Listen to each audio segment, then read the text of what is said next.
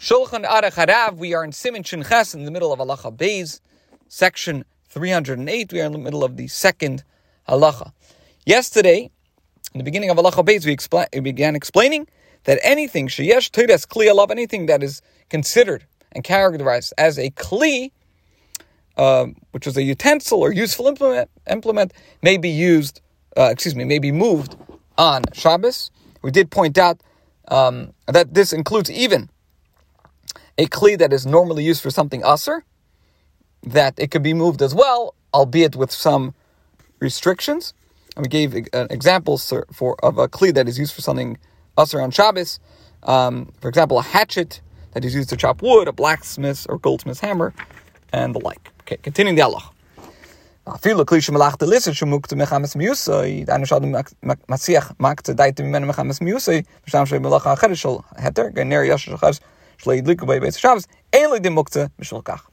license mentioned above applies even to a kli used to perform an activity that is forbidden when the kli is also muktzah. In other words, it's set aside not to be used because it is repugnant. The Alter Rebbe refers to such articles as muktzah since they are repugnant, and hence a person will generally not make use of them. Nevertheless, they may be removed for certain purposes, as is the case with a hatchet or any similar object, which is discussed in halachas Zayin and Yud Beis 7 and 12.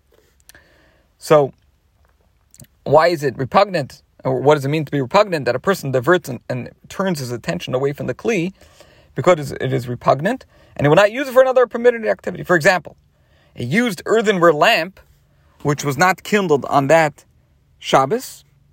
We'll explain what if it was kindled on Shabbos, but let's say it wasn't kindled on Shabbos. It's not considered as muktzah, set aside in an absolute sense for that reason. Now, what about if it was kindled on that Shabbos? So then it would be deemed muktzah because it was forbidden to be moved at the commencement of the Shabbos, and this prohibition would remain in force for the entire Shabbos. Okay. But if it was not used on Shabbos, that's not considered muktzah because of its repugnance. Still does not make it be considered muktzah. Even though such an article is not fit to be used for another permitted activity because it is objectionable and repugnant, for example, in a lamp, even a metal lamp in which kerosene was burnt, is not considered muktzah and is not entirely forbidden to be moved. Instead, it may be moved according to the guidelines that apply to other kelim used for forbidden activities, since it is nevertheless fit to be used to cover containers. Okay, a couple notes here.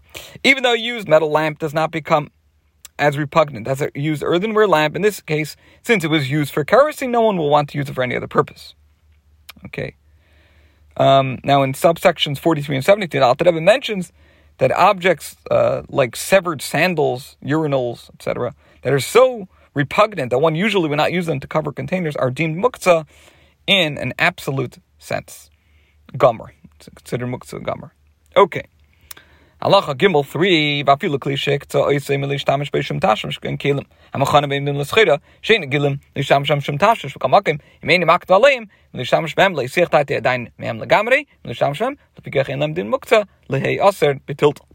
Even a utensil that is set aside not to be used for any purpose, for example, utensils prepared and ready to be sold as merchandise, as the Gemara in Shabbos 19b says, which are not commonly used for any purpose, are not necessarily deemed as muktzah. If the person is not careful to never use them at all for his personal use, he is not considered to have diverted his attention from using them entirely, and therefore they are not deemed muktzah, and thus are not forbidden to be moved. Now, there are times when an article set aside as merchandise will never be used by a person for his private purposes. In many instances, however, even though he has designated an article as merchandise, he will use it for his own purposes if he needs it. Now, the Alter Rebbe continues, what does the above apply to an article that is actually a utensil? Davershu kli mamish. However, different rules apply if something is not actually a utensil, but is placed in the category of utensils because it's fit to be used for some purpose on Shabbos. For example, rolls of wool that are fit to be used for support or to sit on, and other similar objects.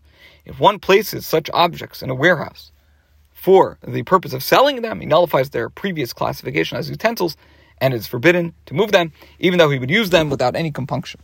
Such objects remain muktzah unless the person later changes his mind and designates them to be used for his personal purposes for all time.